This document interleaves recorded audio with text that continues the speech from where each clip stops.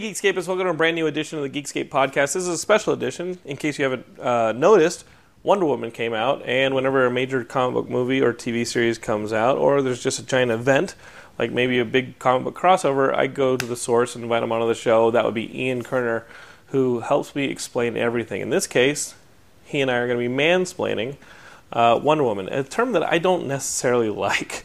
I don't think that mansplaining is. I may be on the wrong guy to criticize it, but I don't. I think it's like using a mallet on a very small nail whenever it's used. It's well, look, it's a horrible term. I mean, it's completely sexist, and that's the idea of it. And we're not really sexist guys, but here we have two guys that are going to sit together and just talk about Wonder Woman. I can't help it. Yeah. Hey, I wish it wasn't so. And you know what? If you listen to the show, my good friend Ashley Robinson and I do talk about Wonder Woman on the Geekscape podcast, and she's really awesome and very knowledgeable, and can tell you the geek history of all of that stuff.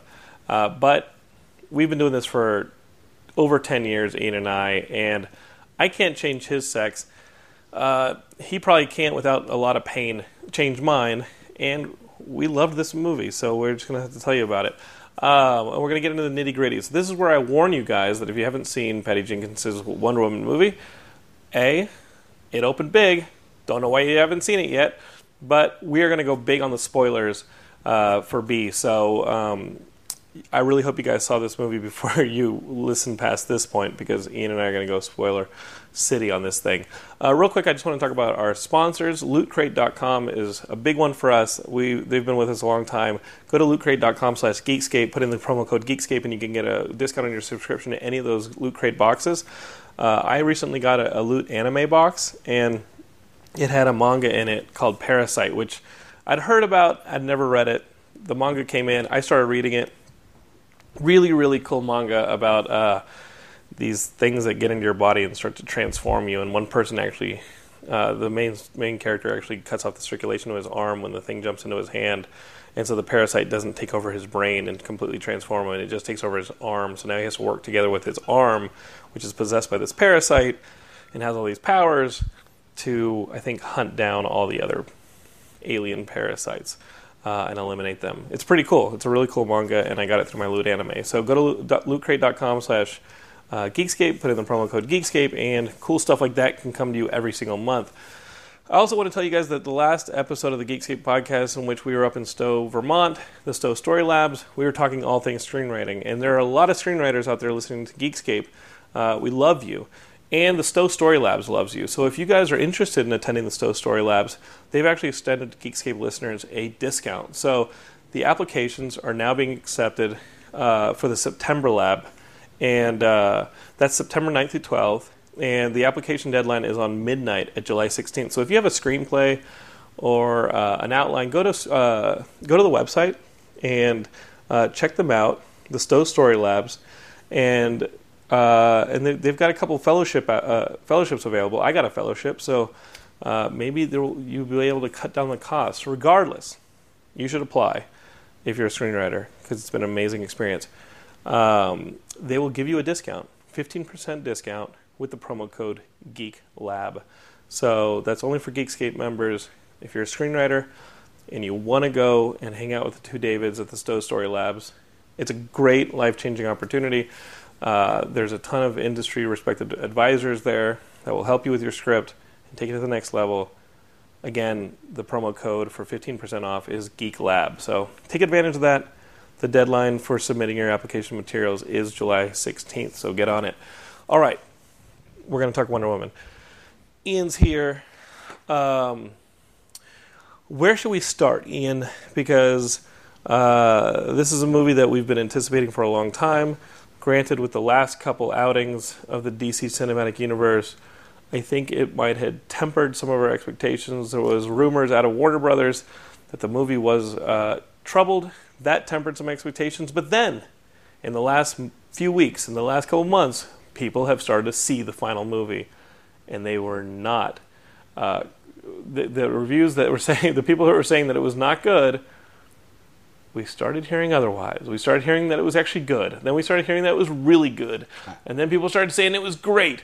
And by the time I sat down with my popcorn and my drink to watch this movie, my expectations were pretty high. I actually recall asking you to go, and you were like, no. Yes. I've heard it's bad, so I'm not going to bother paying full price. I have to go to I heard it was bad for so long. Know, and I literally, and our friend Justin, I said, what is he even talking about? Yeah. Like, it's Wonder Woman, you're going to go see the movie. What does that even mean? I'm definitely going to go see the movie. But, look, I hate to get on the bandwagon of hating on Zack Snyder, Yeah. Especially like that story about him, and Joss Whedon, and notwithstanding that stuff. I mean, this movie was clearly a lot less him. Mm-hmm. It was Patty Jenkins who made the movie that she wanted to make. One of the things I heard that's really, you can see it in the movie. One of the reasons the movie's so good is, part of the filmmaking process, unfortunately, at the studio level, is studio notes, a lot of weird edits, that kind of thing, and there's no deleted scenes in this movie. This is the movie she made. It's all there. Yeah. And that's what you're hearing. Yeah. This movie survived the process to have a singular vision. I loved the movie. There are some quibbles. We'll get into them. Mm-hmm. But I still loved the movie. I can't believe. I mean, I can believe they pulled it off because there are a lot of talented people behind this movie. But through the trials and tribulations this character has had in getting to the big screen, or just getting to the silver screen in the recent years, just how much they've been trying to develop this Wonder Woman character for a wide audience. The fact that not only did it make it to the big screen, but it made it to the big screen in a great form, I think is one of the biggest accomplishments of it. I mean, it's awesome. I really did love the movie. And of course, we're geeks. We have our quibbles. But the movie just works. Look, I'll tell you, I mean, I think it works for everybody. But as a geek, it resonated with me even deeper, the certain things. Now, why is that? Well, I mean, look, there's as a geek or as a man? I mean, because I think this movie, seeing the women watch this movie is awesome. Dude. Yeah. The scene where she's going up the ladder and you're first going to get the reveal of the outfit. Mm-hmm. Okay, I had goosebumps. And I said this to a buddy of ours. I said to Ryan, who hadn't seen it yet, and he's like, well, we've already seen the outfit in Dawn of Justice, and you've seen it everywhere. So I said, no, but it's this culmination of she's about to become Wonder Woman, and it's shot so well. That moment, you feel it. The filmmaking, in that moment of the movie was just so. And again, as a geek, it's like it brings it up. Mm-hmm. I really like that. Her powers are developing over the course of the movie. Yeah, she's strengthening over the course of the movie, right? Things that make me think about how, okay, this is a script that was not messed with. Or like the little things that, since she's a little girl, Antiope is always commenting to her about, it's pretty much that she's holding herself back, that she has the power that's there, and that's tight. I had a worry, early on where, Apollo is not telling her the truth. And, you start worrying because we've seen this happen. Too many studio movies. The dangling plot threads. It all pays off. Yeah. And it all comes to make sense. She has to steal the sword to the God Killer. It's not the God Killer. She's the God Killer. She is so important. She's handled with kid gloves, even because on a certain level, Apollo thinks that, holding her back is forestalling, the return of Ares and all of it, and his ultimate victory. I mean, I think we're sort of led to believe, what if he does turn her, Right. So, I mean, I love all that stuff. Look. The Themyscira stuff was awesome. What I was about to say to you on Straight up, just awesome. When they were doing it right, I was like, no, this I think is what I was about to hands. say to you. From early on, any scenes I've seen, any trailers, what have you, I've always said, I know I'm going to love the Themyscira stuff. Yeah. There was no doubt. It just looked so great. To have Connie Nielsen, to have Robin Wright, it just looked awesome. I never had any doubt that stuff would be great because you could just see they did it right. I did not expect to love the World War I stuff. I was saying all along, my attitude was, oh, look, as fans, we know that Wonder Woman was around, during in World War II comic wise, and then as fans of a certain age, we remember the series, the television show, with Linda Carter, and it was originally set in World War II. So the World War II thing was there. And so when I heard World War I, my first thought was, oh, they don't want to be compared to Captain America, the first Avenger, so they're doing World War I instead of World War II. And they still got the inevitable comparison because they're still doing the war thing. However, the Ares plot, particularly considering it was this whole idea that he's bringing war to the whole world. World War I, the war to end all wars, the big one, you know? I mean, it made perfect sense, and it was absolutely great. Yeah. Moreover, and a lot of people are saying this, usually you have the token love interest, and it's whatever, you get through it. No, Chris Pine was awesome in this movie. Yeah, the writing was really strong on all sides. Everything about them, the relationship, the meet cute, all of it. It was so good. The humor was great. It was really, really funny. You really felt it. You felt chemistry. I mean, one of the biggest problems ultimately from this movie is how the hell do you do the sequel without him? and likewise, not enough out of Candy. She was awesome. You want so much more. And you heard the rumor that they offered him Green Lantern, but he was doing Star Trek and he couldn't commit, so they were like, play Steve Trevor, and Warner Bros. Just really wanted to have him. He was awesome. The scene in which he's doing taking that bath in Themyscira, and he's got the watch, and just the camera plays. I mean, Patty Jenkins put the camera in all the right places in this movie. Yes. Action scenes, dramatic scenes, comedic scenes. The scenes with the big scope, the small intimate scenes. She was doing all of it right. Yeah. It was, quibbles, stylized slow-mo stuff, a little bit much of that. On some of the action sequences? Yeah. Okay. I also felt, relative to some other big movies, the CG was not as good as some. Again, I'm quibbling, but, small issues. But they were there. In a movie like this that's so hyped up and you have so much writing on it, and again, like, I can't overstate how awesome it felt to see women enthusiastically going, and little girls enthusiastically going to the theater. Oh yeah, to see this movie and like watching their faces and just how much this movie means. Yeah. We'll go back to early in the awesome. movie to have it. I thought it was brilliant. The little girl was great. Awesome. She was so great. And I was literally sitting there, and I said to my buddy afterwards, who was going to go with his family, I said, I mean, I know your daughter's already excited, but wait till she sees this little girl. Mm-hmm. She's going to lose her mind. Right. Because it's every little girl has to watch that part of the movie. Have you seen the movie twice now? No, I've only seen it once. Oh, yeah. But every little, it's literally like, oh my God, that's like exactly what you want. What girl didn't do that? Like, what girl didn't pretend to be Wonder Woman spinning around like Linda Carter? Like, you know what I mean? I think it depends on the age. Sure, but you know what I'm saying is everybody... No, the point is, what girl going forward isn't going to want to be this Gal Gadot and that little girl? Right. The first... And that's just it. And so it's so empowering. Yeah. And speaking of that, I love, and we've seen this in many of the comic adaptations, but the whole... First of all, like... She just the concept, because she's just so capable that to come into this world, and especially in that time when women are so talked down to and so second class citizens. Some pretty awesome scenes there when she finally gets to England. Yeah, that was awesome. Exactly, that's exactly where I'm going. It's like, and she's like, "What are you even talking about?" Even down to the fashion stuff and how do I fight in this? When she calls the guys, when she calls them cowards. Yeah. When she calls the general cowards, she's like, "Hey, listen, the generals where I come from are on the battlefield with their soldiers." Right. It's pretty awesome.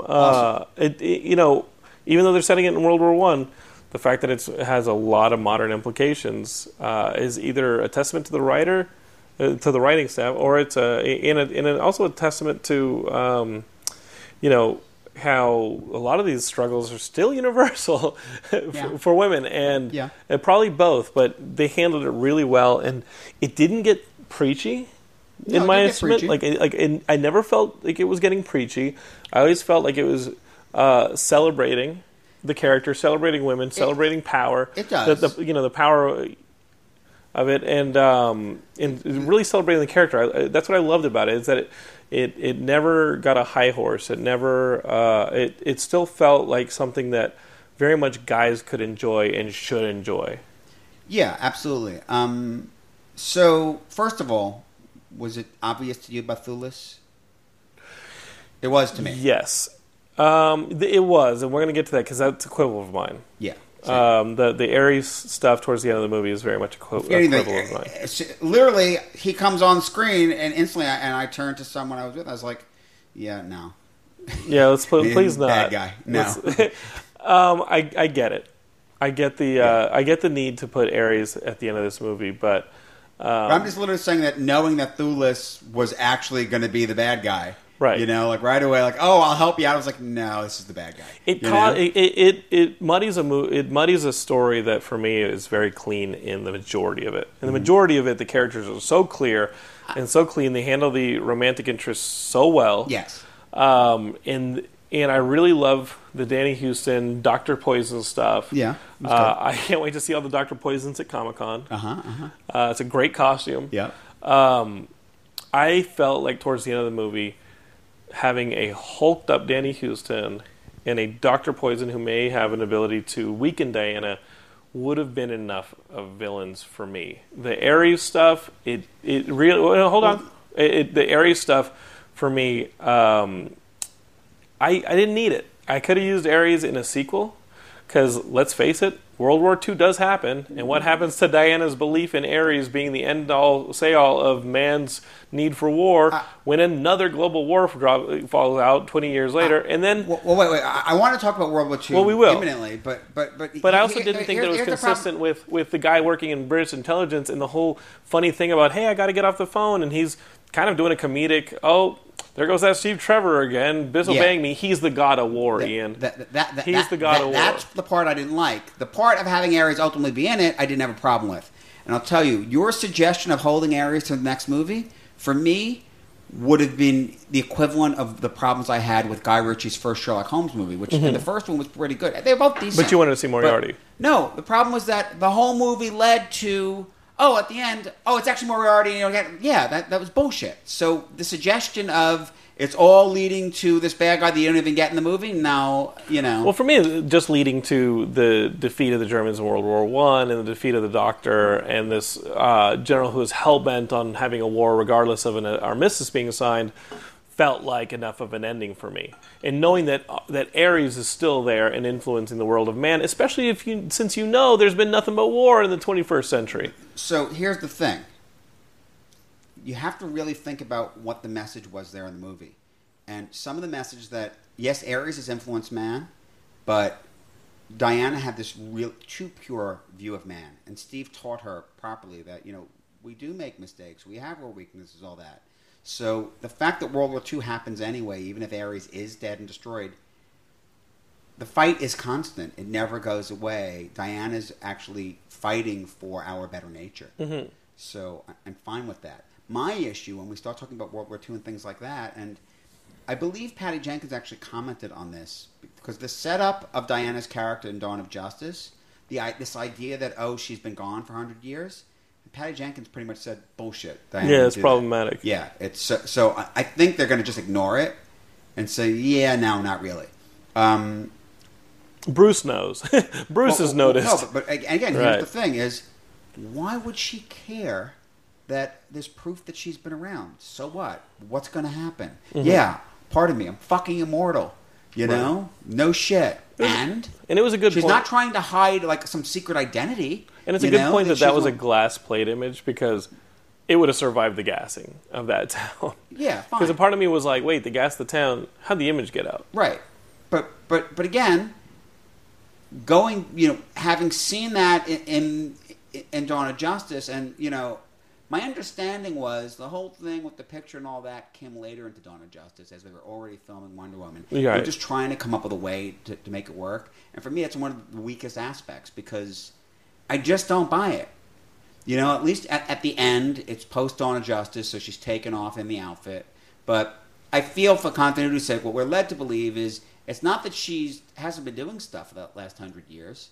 She just hasn't been getting as directly involved. Yeah, she's been doing it in secret. But I kind of feel like that idea is antithetical to exactly the lesson that she learned from Steve, mm-hmm. And what she struck back with. So I love this movie, and I want to forget about that idea. I agree with Patty Jenkins. I don't even want to think about this idea that, she should have been running around all along. And now I'm going to get to another aspect of it that is a quibble that you and I had, we had many in Dawn of Justice. the code name. She never calls herself Wonder Woman. No one ever calls her Wonder Woman. You know, it's not like, it's not let's call him Superman. No one names her. She's not known. And yet, when we get in Dawn of Justice, it's literally, you have the insignia. And speaking of that, one of the stupid little New 52 leftover touches that they had in the movie was the stupid upper arm bracelet with the W on it. Why? Mm-hmm. Doesn't make any sense to me.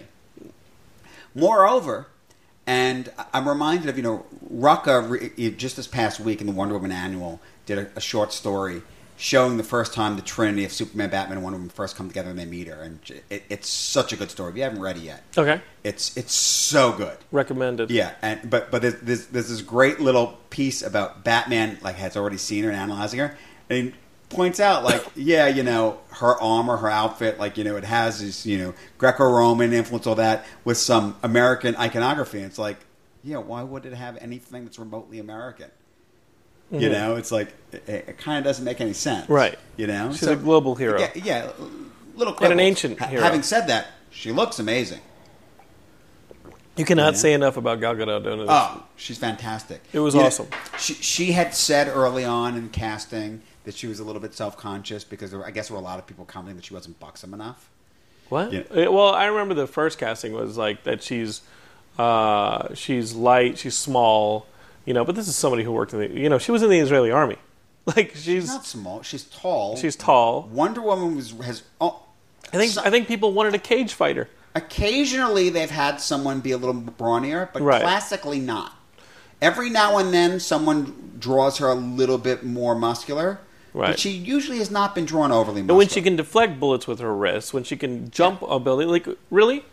Yeah. How does she need to be brawny? Superman doesn't need to be brawny. It's kind of silly that he is brawny, because he should have a swimmer's body, not a Hulk's body, because he doesn't need all the muscle. Because both of them don't need the muscle. He wasn't classically drawn as being all that big until the more modern era. It was more in probably the 80s they started really building on the muscle, making him much bulkier. Yeah, Batman's human. He needs to pump the weights to keep up with these people. He's the guy who's sitting there doing the crunches. Right. Superman and Diana just have to breathe the air. Right. I agree. So I remember those criticisms when Gal Gadot was cast. I never saw much stock in them. They mean nothing. They're silly. And she looks amazing, and big or small means nothing. She's athletic. She's fantastic. Mm-hmm. It worked. The action sequence really convinced you, and the effects are great. The quibble of the end of the movie, too many effects. Perhaps. Now, another interesting thing, talking about the Themyscira scenes, at the point that she's finally, they agree to train her, and then it jumps ahead. And I guess Patty Jenkins has said that she sees Diana in her mind, she's 800 or 1,000 years old. I agree. We have no sense of how much time's gone by on Themyscira, from her going from a little girl to the adult that's now kicking ass. Right. I felt like it was, I felt like she was old. Yeah, and when she starts talking about the things she's read and all that, you definitely have a sense of someone who is definitely, she knows not hundreds in of languages. She knows hundreds of languages, which is also another amazing scene when she says, "Oh, that's ancient Sumerian and Aramaic or whatever." Yeah, I love that. And everybody's like, "What? Does anybody in this room read that?" And she speaks it. Yeah. A lot of amazing touches in it, and then again at the end when it starts to then turn into the battle between her and Ares. So let's talk a little bit. Let's back up a little bit. Let's talk about Ares. It felt like an injustice. It felt like a lot of CGI, and I don't know how you do that fight sequence without it. Right. Which again just goes to two people. It felt like the Doomsday fight in a sense. No. What you're really saying is that it just felt like the typical, you have to have the big battle scene at the end of the movie with the big CGI. And it was what it was. What I want to talk about real quick is I want to talk about that plot line, the Ares, the God thing, all that, particularly in terms of the DCEU. Okay. In Man of Steel, we had speculated, and look, Zack Snyder's whole thing is the imagery. His whole thing has been this more real-world feel to these movies, and that's why they were so dark, is what he was arguing. And an aspect of that, going back to talking about Marvel, we had all wondered early on, like with Thor, they didn't really push the godliness. They pushed the signs of it. So I was wondering, there was a lot of speculation after Man of Steel that the Atlanteans and the Amazons would have been, delineated down from the Kryptonians. Right. So I thought it was very interesting. They just flat out went, nope, gods. Yeah. They just did it. No, descendant of gods. Yeah. Zeus made her out of clay. Enjoy. Right. Well, and then they did the New 52 thing that Azzarello introduced, that the clay was bullshit, that she's actually the daughter of Zeus by Hippolyta, so she's not clay, but she's still a demigod. And interesting, this whole only a god can kill a god, and Ares actually killed everyone, including Zeus. That's never been done before. And now Ares is seemingly dead, but we are left with the idea of, you don't know that they're all dead. There could be demigods out there. There could be all kinds of things. So there are other godly issues, and classically in the comics, Diana deals with that. And I think that, you saw enough imagery in that tapestry of gods for Aquaman. Mm-hmm. You see Poseidon holding the trident. Right. And we'll see how Aquaman deals with that, because I bet there will be at least a temple of Poseidon, the Poseidon imagery, that kind of stuff going on. By the way, and you're wondering about, they killed Ares. Well, if you haven't been reading Rucka's recent run in the comics, they've directly dealt with this idea that Ares' sons are trying to take over his mantle. So, if there's other demigods out there, someone else looks to step in and be the god of war. Yeah, Zeus may not have been the only one who procreated. Right, exactly. Why would he have been? Mm-hmm. So there's there's a huge tapestry to pull from. There's a lot of potential for sequels and all of that. And it doesn't necessarily have to, because they did such a great job on the framing device here, it doesn't necessarily have to deal in the modern age. Not at all. It can jump around. As a fanboy, I was a little bit like, oh, what are these new powers where, she does the blast crossing the bracelets, and then she's absorbing the lightning and throwing it back and all that. But ultimately, she's the daughter of the god of lightning. I was about to say, if you're going to make her godly, I don't hate it. Mm-hmm. I wonder how quickly we're going to get that in the comics, but I don't hate it. It was just different. What I really liked is the idea that as she's using the abilities, as she's feeling these needs, she's starting to step into it. It's about belief. The first moment when she jumps over to the tower, because she's going for the sword, and she's basically missing and discovers... She drops. She wasn't super strong before, and suddenly she is, because she suddenly needed to be. Right. And she's slowly discovering this stuff. On the battlefield, she's slowly realizing, even, on Themyscira, they get shot. Mm-hmm. She gets injured. Right. But then suddenly, in London, she goes and she's doing the bracelets against the bullets, Suddenly she's fast enough because it's just developing as it goes. All the way up until finally with Ares, she's Wonder Woman. Mm-hmm. She's now hitting that power set. She's picking up tanks and throwing them and all that. Now she's the fan favorite going into Justice League. I have to believe. Absolutely, no question. Justice League comes out in November, December? November. Look, wait. Coming out of Dawn of Justice, we all loved her. Yeah, she's. Literally, with everything we said wrong about that movie, I said she was great. She awesome. was perfect. Yeah. We had pluses and minuses on Affleck. The writing. Yeah. Is what, Right. Ben did he did a great job. Yeah. But we just loved her. And I love Henry Cavill. I love that he joined the Mission Impossible franchise. I just love Henry Cavill. Yeah. Did you see Man from U.N.C.L.E.? I did. I thought it was awesome. It's and if there's any chance for that movie to get a sequel, I want it to get a sequel. You've heard those rumors? I haven't. Man from U.N.C.L.E. may be getting somehow a sequel. Yeah. Well, love it. And what was it? Were they talking about Armie Hammer for Shazam? Who was not sure. I hadn't heard that. Yeah, obviously The Rock is Black Adam, right? Which is pretty awesome casting. Because Armie would make a good the adult Billy Captain Marvel. Well, he was Armie Hammer was one of those that you'd always heard in rumors for Superman. Not rumors. He was cast. He was cast. He was cast in the one in the George Miller version. Yeah. That's right. And who was going to be Batman in that one? Do you have that George Miller script? It's been floating around. A friend of mine has it, and I know if I just wanted to read it because. Yeah. But when are you going to read it? Right. When are you going to read it? I honestly don't recall who they had cast as Batman, but there was so much wrong with that yeah. I didn't hate it, and you know what? As these movies don't materialize, admit you would have loved to see it. You would love. I mean, 5, 6, 7 years removed. I mean, that was during the strike of 10,000. That was 10 years ago. That strike. Yeah. 10 years removed from that movie. 9 years removed from that movie. Now, I certainly you would have liked to have seen it's it. A different time. You know. Anyway, Adam Brody is the Flash. Anyway, the thing about this movie is, it's probably premature to say, okay, they finally righted the DCEU. Mm-hmm. You know, the problem with the DCEU from the beginning has been there's not been a singular vision. When supposedly they brought Jeff Johns in to have kind of a Feige role, but I think that the movies we've seen up until now was a little too late. I don't know how much influence he had on this movie. Right. You know, basically the problem with the DCEU movies is Warner Brothers as a studio is very director friendly, very creative friendly, which normally can be a good thing. But when every single director is just doing their whatever the hell they want and not really looking at, you know, the, pardon me for this word, but the sanctity of the source material, and that's important here because the sanctity of the source material allows for a continuity of vision between all the movies. In Superman, you're arguably the biggest one and the most important one to creating a Justice League. He can't be morally ambiguous. Right. He has to leave Smallville. He can be morally ambiguous when he's Clark back in Smallville growing up and he's discovering it and Jonathan Kent is setting him straight.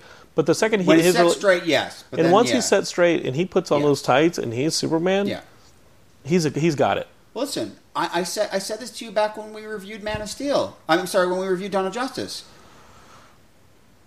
As for all the issues with Man of Steel, I was so frustrated in that Doomsday fight. You've heard all the notes, all that. Wouldn't it have been so simple for just throw a couple of Supermen saving civilians in the middle of that fight? Wouldn't that have done it? And that was the argument at the end of Man of Steel as well. Right, I'm saying that was the issue of Man of Steel. So let him have learned it now. Yeah. Instead of ignoring it. Well, he's still killing people in Dawn of Justice. Instead, Batman leads Doomsday to Gotham instead of just going to get the spear and taking it to the isolated planet. Yeah, we get it. Remember, it's like Doomsday's on this isolated island. It's like, I'll lead him to Gotham. Wait. How much do you hate Gotham, Batman? Right. Like, how much do you not want to fix Gotham? Gotham killed his parents. Gotham killed his parents, and he's not going to forgive it by going to get the sphere. And they never show that image of him dropping Ma Kent off from the Batwing. So I'm guessing during that entire fight with Doomsday, Martha's trying to get her seatbelt off so that she can get out of the battle. Like, she's still in the plane. She's still in it. He never drops her off. They crash land. Doomsday shoots the plane down. They crash land. I think Martha's still in there. He bat ejected her. Yeah, like come on, man. There just needs to be a couple shots of her trying to get her seatbelt off while Doomsday's running around. Come on, help. I'll go get the fucking spear. What the hell were you thinking? So anyway, back to Wonder Woman. So it was interesting. I mean, I kind of saw it coming that the God Killer was going to be her, not the sword. But you saw it coming. Yeah, I did. Yeah. But they destroyed the sword. But she has it in Dawn of Justice. It's an ancient, ornate sword. Like, it's not like you just go ahead and make another one. But Ares can summon all these pieces of metal and recreate new blades, and Diana's got these powers at least equal to, if not greater than his. She can make a new sword. Okay. Yeah. Does she go back to Themyscira between now and the events? That's an interesting question. Maybe they forge another sword in those 40, 50, 60, 80 years, 90 years, 100 years. Rucka's recent run, they did a big thing about it. You can't actually just find it. But in this movie, it's like, well, it's clouded, but if you happen to be on a boat and you float in, then boom, there you are. Mm-hmm. So there's no reason she can't just go back. I mean, it's really unclear what she's been doing. Like, again, why does she care about the picture? What was she even doing back in man's world that she actually makes a statement, 100 years she's been out, but she's just roaming around now? Like, I don't get it. I need another movie. She's working at the Louvre. Yeah, I guess. I need another movie. Would you like to see Patty Jenkins do the sequel as well? Yeah. Absolutely. It's interesting with, I don't want to, maybe the word is reactionary, but seeing how the DCU EU is evolving in almost a reactionary fashion where they say, okay, well, we're a little down, let's put some humor, let's make sure to have humor in the Justice League trailer. You know what I mean? We're really guy heavy, and this is, and everybody loved Wonder Woman. Let's really make sure that Wonder Woman's knocking the out of the park. What is this going to look like by the time another Wonder Woman comes out? You know what I mean? With the Marvel film trajectory, you can kind of see the design And you kind of see things building Right. too, especially when they're posting things that far out, as saying, hey, like, here's Thanos as a big bad. And the big bad may just work with some of the contractor negotiations of recasting the actors, reforming a new Avengers team, et cetera, maybe expanding towards Captain Marvel and having Black Panther, and maybe putting the focus on different heroes as we go back and forth. And I mean, just on the drive over here, I was thinking about that scene in Iron Man 2 where he picks up the prototype shield, and how excited we got. And we're like, oh my God, and just thinking like, oh man, how far have we come? But along the same trajectory that we saw this trajectory being built. What's the trajectory for the DC? And what would it even look like when we have another? Well, let me say this. I made this comment to you when we reviewed Guardians of the Galaxy 2, and that's that Marvel does this great job with these Easter eggs. But what really frustrates me is they do these Easter eggs and then they throw them out. Mm-hmm. They do them and then they go, never mind, and they act like they didn't happen, and they do something else. Give me a couple of examples. The shield in Iron Man 2, which was not the shield. Right, but you can see how Howard Stark would have had that. You're thinking it was just a prototype of one that he did and he had a different one. Right. We're led to think it's actually the shield. The big one that we just talked about was the Cocoon in the first Guardians, which ended up not being the Cocoon. Yeah. End up not being Adam's origin, right? Yeah. So that one frustrated the hell out of me. The back and forth on the Mandarin, though, I think that Hail to the King established that there really is a Mandarin. Mm-hmm. But will we actually ever see it? God, I'd love to. Yeah, love to see a Mandarin. Yeah. It seems unlikely. But again, you're talking about that's Easter eggs. That's what you wanted Iron Man 3 to be, and it wasn't. You're talking about Easter eggs being course corrected.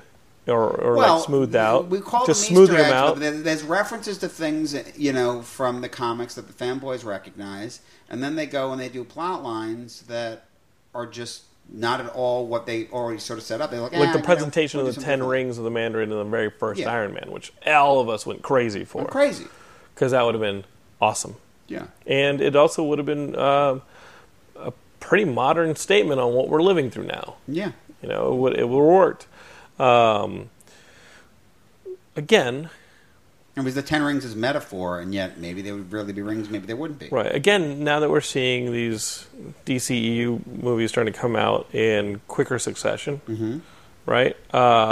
What is it going to look like when we get another Wonder Woman movie? This brings me back. Because what do we have coming? What do we have coming? Wait, Jonathan. This brings me back to the point about that creative vision. I don't know. How involved is Johns? Is this being steered? That's still not clear to me. Right. I'm hopeful Justice League is next. Yeah. So definitely hopeful. We have Aquaman. Aquaman. Flash to trying to figure out a director. Second Justice League. I think we get... We're going to see Flash before a second Justice League. I'm not sure about that. Is that the case? I'm not sure. And then... I mean, weren't they shooting both at once? I think so. So you'd think that it would be JLA once, Justice League once. But Flash now doesn't have a director, so they're clearly not shooting that yet. So who knows? The word I've been hearing is the Shazam movie's been put on hold, but they might do Black Adam first because of The Rock's a star and all that. And who really cares about Shazam? You care about Shazam. Well, rumor I heard is for Man of Steel 2, because Dawn of Justice isn't Man of Steel 2. Right. That you might get Black Adam as the villain. That'd be cool. Magic versus... Exactly, and someone strong enough to fight him. Let's see if we can reconfigure that Lobo versus Superman script that was bouncing around Hollywood a few years ago and throw him in there. Well, that's... I don't see that as a reconfigure. They're two completely different characters, different motivations. It'd be fun, right? Yeah. I love that Lobo in it. Here's an idea. It's just fanboying. Because... Obviously, you have, it even became a lawsuit at one point, correct me if I'm wrong, the similarities between Superman and Captain Marvel, right? You're absolutely right. And there was a lawsuit at one point because the characters are so similar. What about a Marvel family movie? Well, that's, you know what I mean? Where you have a Captain Marvel movie, but it's really about the... That's the point. The point is that I think they feel that... Because then it wouldn't be a Superman clone. They have... No, exactly, but they have The Rock... They have Dwayne Johnson for Black Adam. People are interested in him. Mm-hmm. People don't really care about Shazam. I mean, fanboys do. We do. But he's not that big of a character. So I think the thinking is to introduce him maybe through Black Adam that way and then ultimately do it. And yes, of course, I'd love to do the whole Marvel family, but So you introduce it, and maybe. But that's a different story. Yeah, I mean that's a very different story. Yeah, I mean that's a different story, and that would allow it to be something other than if you think this guy who's kind of like Superman. If you think about it, you can introduce Captain Marvel as you do the yin yang of Billy Black Batson. Adam. Yeah. Okay. Got it. You could bring Black Adam in first, and then bring Billy Batson in to then get the power of Shazam. We still have a Cyborg movie. I don't know that why. They're trying to do. I don't know why. I do know why. But, why? Honestly, I hate this, but I think they're pushing a Cyborg movie just because because it's a diversity character they have. Okay, I mean, now I love the character, but it's the same thing with the book. I don't think. Look, does he have any iconic storylines? No, because it's like the problem with the Ghost. One is that Cyborg was a character that was part of the New Teen Titans. Sure. With the New 52, they went, and again, I hate to sound jaded this way, but they said, well, what characters do we have that would actually work for the sake of diversity? Let's just pull Cyborg out of the Teen Titans and stick him in the Justice League. Right, even though everybody's screaming Jon Stewart, Jon Stewart, Jon right. Stewart, Jon Stewart. But they were trying to get back to the basics, so they went with Hal. Right. So therefore, how did they do it? So they made Cyborg in the Justice League. There aren't any major storylines that demand it. And now they has his own book. It's okay. But if he controls the mother boxes, if he can communicate with the mother boxes, then he actually becomes a really important part of the Justice League. He becomes an important part of the overarching Apocalypse storyline. Sure. But that doesn't mean he needs his own movie. Green Lantern Corps. There's been rumors about a Green Lantern Corps movie. I would like to see. Yes, that'd be awesome. Put Ryan Reynolds back in it, old time's sake. I'd be fine with it. I don't think they're going I love him, but well, no, that's just it. No, I mean, I think it's more than rumors. That's what they've said they're going to do instead of a Green Lantern Corps movie, right? Deal with the whole. Should it be Hal? Should it be Jon Stewart? Let's just do all of them, right?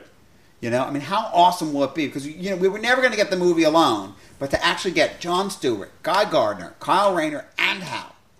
You're so excited. I'm so excited for that. I'm actually loving the comic right now because it's Hal Jordan and the Green Lantern Corps, and it's all of them together, and it's awesome. It's like a police precinct. Yeah, bring Simon Baz in. Let's do it all. Jessica Love Cruz, Simon everybody. Baz. I do love Simon Baz. I've always liked that character a lot. Yeah, a Green Lantern Corps character would be really good. So suppose we're going to get that. Look, as bad as the Green Lantern movie was, I liked the Corps. It's sitting on my Blu-ray shelf. And I thought Mark Strong was awesome. He looked the part. He was great. Michael Clark Duncan. Yeah. Awesome. Yeah. But there was script issues with that movie. Sure. But when it opened... The casting was good. The casting was awesome. Yeah. Okay. So, final thoughts on Wonder Woman. Wonder Woman. The movie's great. You know what it is it's uplifting. And that's the thing. Going back to this, Patty Jenkins, she understood what the message was. Part of the pathos you get from Steve Trevor is that he teaches her. Mm-hmm. He teaches her about humanity. And I mean, I think that, we touched on this before, but it's I think it's a really critical point. She had this idealized idea of man and that, and Ares, affects him and does this. And if you think about it, it's sort of thinking as mankind as children. Yeah, it was a black and white view, right? Yeah, they don't make their own decisions. But you know what I thought was really interesting about the movie is, did you see how Judeo-Christian it was? Mm-hmm. Wasn't that interesting? Yeah. I mean, Ares is the serpent in the garden. Like, it so metaphorically was completely that. Right? Wasn't it? Yeah. You eliminate the original sin, and suddenly, man is good. But right. But ultimately... We've gone too far. Exactly. So, I really liked the lesson that, no, we're flawed, and but we can be better. It's not black and white. It's not, Ares is trying to push the black and white view of they don't deserve you and come with me and let's just wipe them out and all that. No, because you have your Steve Trevors. What's his plan after that happens? I know, right? Like, what is the world after? Let's just destroy everything. First of all, if you want to destroy everyone, well, suddenly you're so powerful. Can't you just kill everybody? Was he only made powerful by the presence of Diana, though? It didn't seem that way to me. It seemed like he could have just enacted his plan all along. Well, at any time, if he wants to destroy the world, why couldn't he just start killing everybody? Who's going to stop him? Because I thought that his power was linked to her coming into her own. I didn't feel that. I thought that was implied early on in Themyscira, which was the implication was that he would find her because it would draw him out. Sure, but he said, correct me if I'm wrong, I only saw it once, but he's enacting this plan. Okay, he's giving power because it was like a game. Right, but I still have that trouble with that one scene where Steve Trevor's like, "Got to go off the phone," and it's kind of a comedy bit, right, with Ares, the god of war, right. But even the whole thing, like, yes, I thought it was good that Ares was giving Dr. Poison, the formulas and all that, sure, and sending all that stuff. But but ultimately you get to like, what's the whole point of all the subterfuge? If you want mankind destroyed, then why don't you just do it? But that's just it, because in the comics. All right, here's what it is, I think, that I don't think they did a great job of explaining. In the comics, as the god of war, he is empowered by the belief in him. Mm. And as war, they don't have to be worshipping him directly, Ares, but if they worship war, if they are warlike, that makes him more powerful. Uh-huh.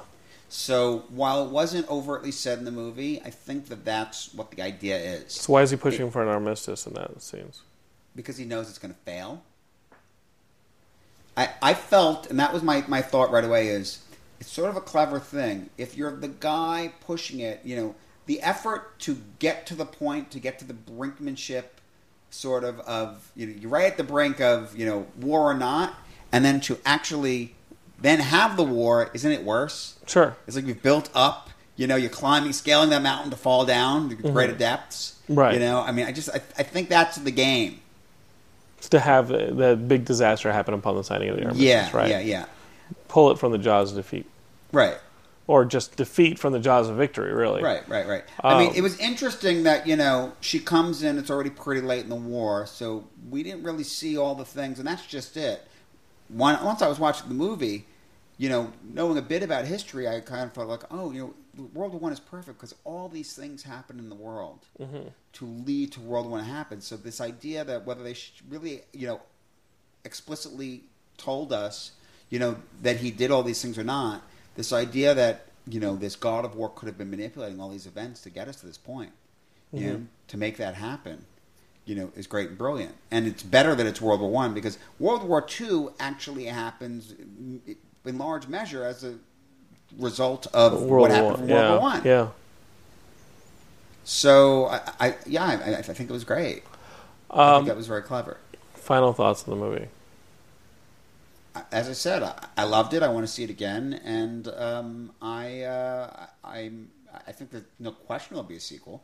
Mm-hmm. I wonder where they set it, and I think that... Is that a pun? What's that? Is that a pun? What? I just said, you wonder where you'll set it. Oh, is that a pun? No. And I'm a little disappointed, as much as I think it gave the movie a great pathos, and I saw it coming a mile away, that Steve Trevor had to die. Mostly because what else was going to leave her heartbroken, 100 years later. Yeah, he needed to go. And he was so awesome. I love Chris Pine and everything. But as you said, I mean, had he not died, you could have had him in Etta Candy, and, fine. 20 years later for World War II, you could have done it. Yeah. Yeah, it starts to turn a little Peggy Carter. Or it didn't have to be World War II. You could have just had their adventures, in the 20s. Sure. Dealing with other stuff. So I think that I think we're losing something really fundamental to what was great about this movie in the sequel. But Patty Jenkins, I have faith in her. Yeah, I figure whatever. And they're crazy if they don't get her back. Yes, whatever asset that Steve Trevor was to this movie, and he was a huge asset to this movie. Yeah. They're going to figure out how to do it again. If this team is talented, so I loved it. Yeah. He was above average. Yeah, Chris Pine was above average, and the writing of that character was very much above average. Writing of the whole movie was. The movie's really damn good, and it's such a breath of fresh air, and we want nothing more than to have these movies succeed. So I know that I was a bit pessimistic going into this movie because it was getting such good reviews there at the end, and my heart had been broken so many times that I said, you know what, I'm matineeing this one, but you know what, going forward, Wonder Woman 2 is not going to get the matinee treatment because this one really, really, really knocked it out of the park. It was awesome. It was an incredible celebration. Of course, we're going to have Ian back for Spider-Man Homecoming. Oh, yeah. We got that going on. Yeah. In July. Yeah. Before Comic-Con, after Comic-Con, during Comic-Con. It's before Comic-Con. I think it's a week or so before, right? Yeah, I think it's a week or so before. It could be the 8th, I would like to think. I think that Dunkirk comes out during Comic-Con. Dunkirk does come out during Comic-Con, so Warner's will be steering clear of that one, of Spider-Man. It's not a bad time to program Dunkirk. Yeah, I think so. But Spider-Man I think is going to be, I think that's July 8th or so. Something like that, yeah. Or the following weekend, which is still a week before Comic-Con. Mm-hmm. So Spider-Man Homecoming is the next big comic book movie. Yeah. Then you and I have got The Defenders. Oh, yeah. Yeah, baby. Yeah. Punisher. When does Punisher hit? Punisher's going to also be this year. I think Defenders is August and Punisher's like November or something like that. But November's going to get busy for us, Ian, because listen. I'll do them. Defenders. Thor Ragnarok, which is so awesome. And I got to tell you, Ian, I'm so behind on my comic book reading. I'm just now reading The Unworthy Thor, so the good. Jason Aaron stuff So with good. Oliver Coipel's artwork. So good. Dude, I'm loving it. And I'm kind of glad that I held those issues till now to read. And I was like, wait, what happened in Original Sin again? Oh, yeah, the Thor Whisper. is Okay, awesome. let's go. And do you love Thor? I'm only 2 issues into it, so he's about, But he's still in the hands of the collector. Had you read the Loki stuff before with Thor or not? Yes. Okay. So I'm ready to go, and I'm enjoying this this mini issue before I jump myself back into the Mighty Thor. Mm-hmm. I think obviously Wonder Woman is going to be one of my top movies of the year. Thor Ragnarok. It looks so good. Looks great, So excited. and I have nothing but the utmost Are you gonna confidence see in that team. Am I going to see Money? The Mummy, or Ethan Hunt meets the Mummy. Listen, that one I'm going to have to hold off on your review, sir, for now. Okay, if you like it, we'll talk. Geekscapists, love having you guys. Thank you guys for listening. Again, visit lootcrate.com/Geekscape and put in Geekscape for a discount on your order. We love Loot Crate. And the Stowe Story Labs. If you guys put in Geek Lab, you get 15% off your application fee. And if you're a screenwriter, definitely go to the website for the Stowe Story Labs and read about what they do, because I've been twice, and it's really, really, really changed my writing and helped a lot. And I see the results, which is fantastic. And so again, that discount for the Stowe Story Labs is Geek Labs, and the application deadline is in July, so you're going to want to get on that one. We're at Geekscape.net. We have a couple other podcasts, one of which I guested on this week. I think hosted with Adam Lemus and Josh Jackson, a Geekscape Games special episode talking all about Zelda Breath of the Wild, which I'm in love with. It may be my favorite video game of all time, and I know our friend Justin and I are addicted to it. So there's so much going on at the Geekscape network. Matt Kelly sat down with 2 of the Monster Squad members on for a bit on horror movie night. It's our horror podcast, and there's just a ton of stuff going on at the Geekscape website. So please subscribe, share, leave a review for your favorite show, and tell your friends all about it. We're going to Comic-Con, and you guys are coming with us. So keep listening, keep subscribing, and we're going to listen to you guys. Well, no, you're going to listen to us, and we're going to hear from you next time. So thank you. Ian, last words to our friends. Keep reaching for the stars. Keep reaching for the stars, friends. Couldn't have said it better myself. Thank you, Ian. Till next time. Bye.